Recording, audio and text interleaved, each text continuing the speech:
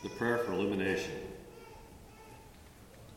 Guiding God, send your Holy Spirit upon the reading of your word, that it may serve to show us the path of life and lead us into your presence, where there is fullness of joy. Amen. Our first reading this morning comes from the book of Acts, chapter 17, verses 22 through 31. And this takes place during Paul's second missionary journey. He's in Athens, Greece, and he had been preaching in the marketplace when some local philosophers invited him to speak at the Areopagus, which is a hill in Athens where people gathered to learn, and that's where this passage begins. Then Paul stood in front of the Areopagus and said, "Athenians, I see how extremely spiritual you are in every way. For as I went through the city and looked carefully at the objects of your worship, I found among them an altar with the inscription, 'To an unknown God.' What therefore you worship is unknown, this I proclaim to you. The God who made the world and everything in it, he who is Lord of heaven and earth, does not live in shrines made by human hands, nor is he served by human hands, as though he needed anything, since he himself gives to all mortals life and breath and all things. From one ancestor he made all peoples to inhabit the whole earth, and he allotted the times of their existence and the boundaries of the places where they would live, so that they would search for God and perhaps fumble about for him and find him, though indeed he is not far from each one of us. In him we live and move and have our being, even as some of your own poets have said, for we too are his offspring. Since we are God's offspring, we ought not think that the deity is like gold or silver or stone, an image formed by the art and imagination of mortals. While God has overlooked the times of human ignorance, now he commands all people everywhere to repent, because he has fixed a day on which he will have the world judged in righteousness by a man who he appointed, and this he has given assurance to all by raising him from the dead. We live not by bread alone, but by every word that comes from God. Thanks be to God.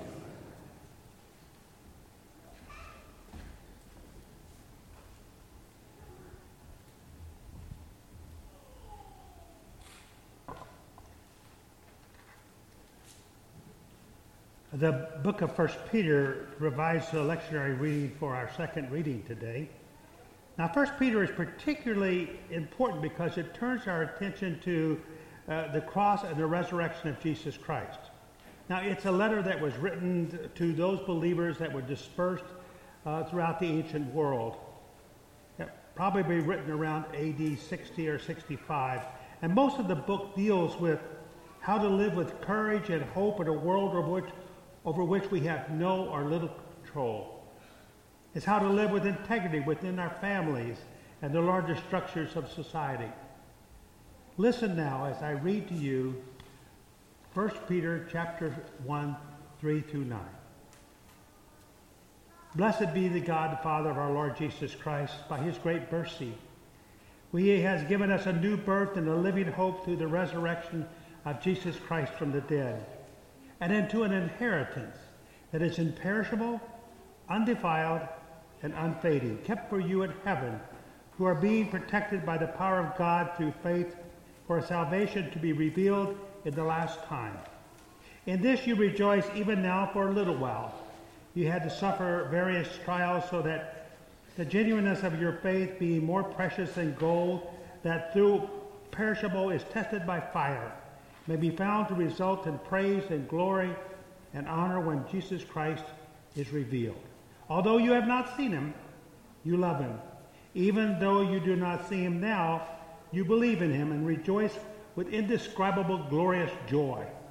For you're receiving the outcome of your faith, the salvation of your souls. And the verse I want us to key into this morning for the sermon is, by his great mercy, he has given us a new birth and a living hope through the resurrection of Jesus Christ from the dead, into an inheritance that is imperishable, undefiled, unfading, kept in heaven for you. Let us pray. This is the good news which we have received, in which we stand, and by which we are saved. We can do that again. This is the good news which we have received, in which we stand, by which we are saved.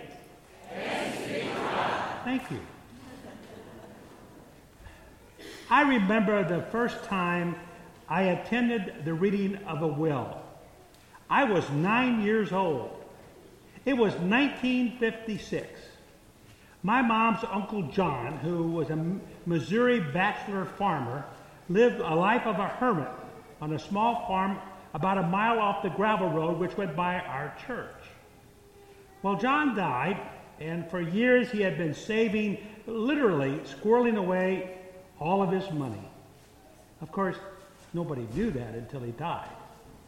You see, he was one of those folks who lived through the Depression, and he did not trust banks. But strangely enough, he must have talked to an attorney because he had a will that was found in the house. The thing that was most interesting was that when they began to search the house, they found money in cupboards, under the floor, in the barn, buried in the yard. I think the amount was $50,000. In 1956, $50,000 was a lot of money. Well, it came time for the reading of the will, and there were relatives from all over. There were first cousins, second cousins, third cousins, fourth cousins, fifth cousins. As it turned out, not everybody got along with each other. Can you imagine that? My cousin and I, we were in a neighboring room, and we were surprised to hear all the murmuring and the many caucuses that were taking place with the various branches of the family. The problem, of course, was some people were included and others were left out. So some expressed the opinion that those who were included in the will should share their windfall with those who were left out. I was too young to understand the dynamics of all those relationships. I don't really remember how it all turned out, what hurt feelings lingered and festered. But what I do remember, this is what really impressed me as a 9-year-old. The most exciting and most memorable part of that was we got our first TV. And that was a big deal, my friends. Which brings us to the 1 Peter, our text for today's sermon. Now, the book of 1 Peter was written to a group of believers who were going through the most difficult time of their lives. They had been scattered, displaced from their homes, and are being persecuted for their faith. But they hold on to each other, and they hold on to their faith as they gather in the same way we're gathered here this morning. Like us, they're post-resurrection people, wanting to live a life taught them by Jesus Christ. But also they were living in a world that was mistreating them, and they were understandably discouraged. The author of 1 Peter knows all that, and he writes a letter of encouragement to remind them of their inheritance. It too is a reading of the will, the legacy of Christ's presence in their lives. And who are all these people? Well, if we were to read the whole entire letter of Peter, we would find out that it included a lot of people who were being left out. Women, who at the time were never mentioned in anybody's will. Slaves, who had no legal rights. And then there were the exiles and the aliens, people viewed as non-persons, no names, because they had no way of tracing them. They were non-entities. As a matter of fact, that's how most Christians were received in those days. We're talking about people who seldom, if ever, heard their names called. But here they are in the church. And what do they hear? What do they hear? These slaves, women, strangers, exiles, people who felt like they were invisible. What did they hear? They heard the good news for them and even for us today. They heard that there is a place in God's house for everybody. That everybody has a name, and that God knows us and loves us. The Spirit is always with us. What these people heard and what they found out, that they were beloved children of God, and that each one had an inheritance, which, my friends, is imperishable and unchangeable. That is the good news of Easter. You see, we have this inheritance from God that is for everyone. None are excluded. And this inheritance cannot be revoked, can't be altered by competing factions, and can't be negotiated by attorneys. Our inheritance with God remains steadfast. So what do we do with this inheritance? Now I wish I could give you a 1, 2, 3 easy to remember list that would make it simple to follow, but I think the answer comes in the daily process of living and listening for God. For this reason, this week, I don't know what happened, but I kept hearing the response to the words of forgiveness over and over again in my head. I was singing it in my head when I was waking up at night, half asleep. We are forgiven. We are forgiven. Thanks be to God. Thanks be to God. Now, if Joel were here, he would sing that to you, but Joel's not here. And when I sat down to work on this sermon, I realized that this is what 1 Peter was talking about in verse 3 of our text this morning. By Christ's great mercy, he has given us a new birth and a living hope. And that's our inheritance, to be lived out every day, no matter how difficult yesterday was, no matter that we lost our temper, no matter that how broken our world is. In Christ's great mercy, we get up each morning a new person, a new day, living the hope given to us through Jesus. New possibilities are all around us, through us, because that's our inheritance. Remember? That is how God has given us this grace, his grace and peace. I spent my professional life visiting hospitals, offering prayers before and after surgery, listening to stories of others those who are facing health issues. So I wasn't prepared for the humbling experience of facing my own mortality, my first time as a patient when I needed bypass surgery, almost to this day, 16 years ago. After surgery, I needed help with everything. I was sure that my life and well-being depended on other people. It did. The overwhelming gratitude I felt from the support and prayers from my church family literally moved me to tears, because I knew God's grace in a new way. Tuesday evening, Janice and I met with your deacons to talk about the ways we care about each other here at Covenant. You all have so many stories about ways you've been strengthened as a church by the caring fabric that is a part of this family. That's because it's a part of the inheritance, right? And we don't just reserve our caring for people inside these walls.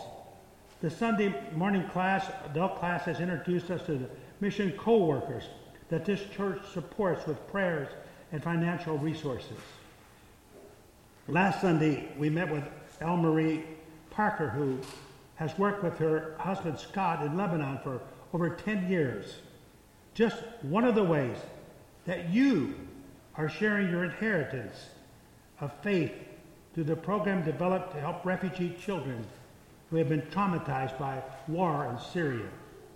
Through a program built around play, they're learning to express their emotions in appropriate, healthy ways. They're finding healing. This is what living hope looks like. This is the treasure we share. And what good is an inheritance if it's not shared? There's not a day we don't experience the news of turmoil, anger, violence, war, hatred that exists all around us.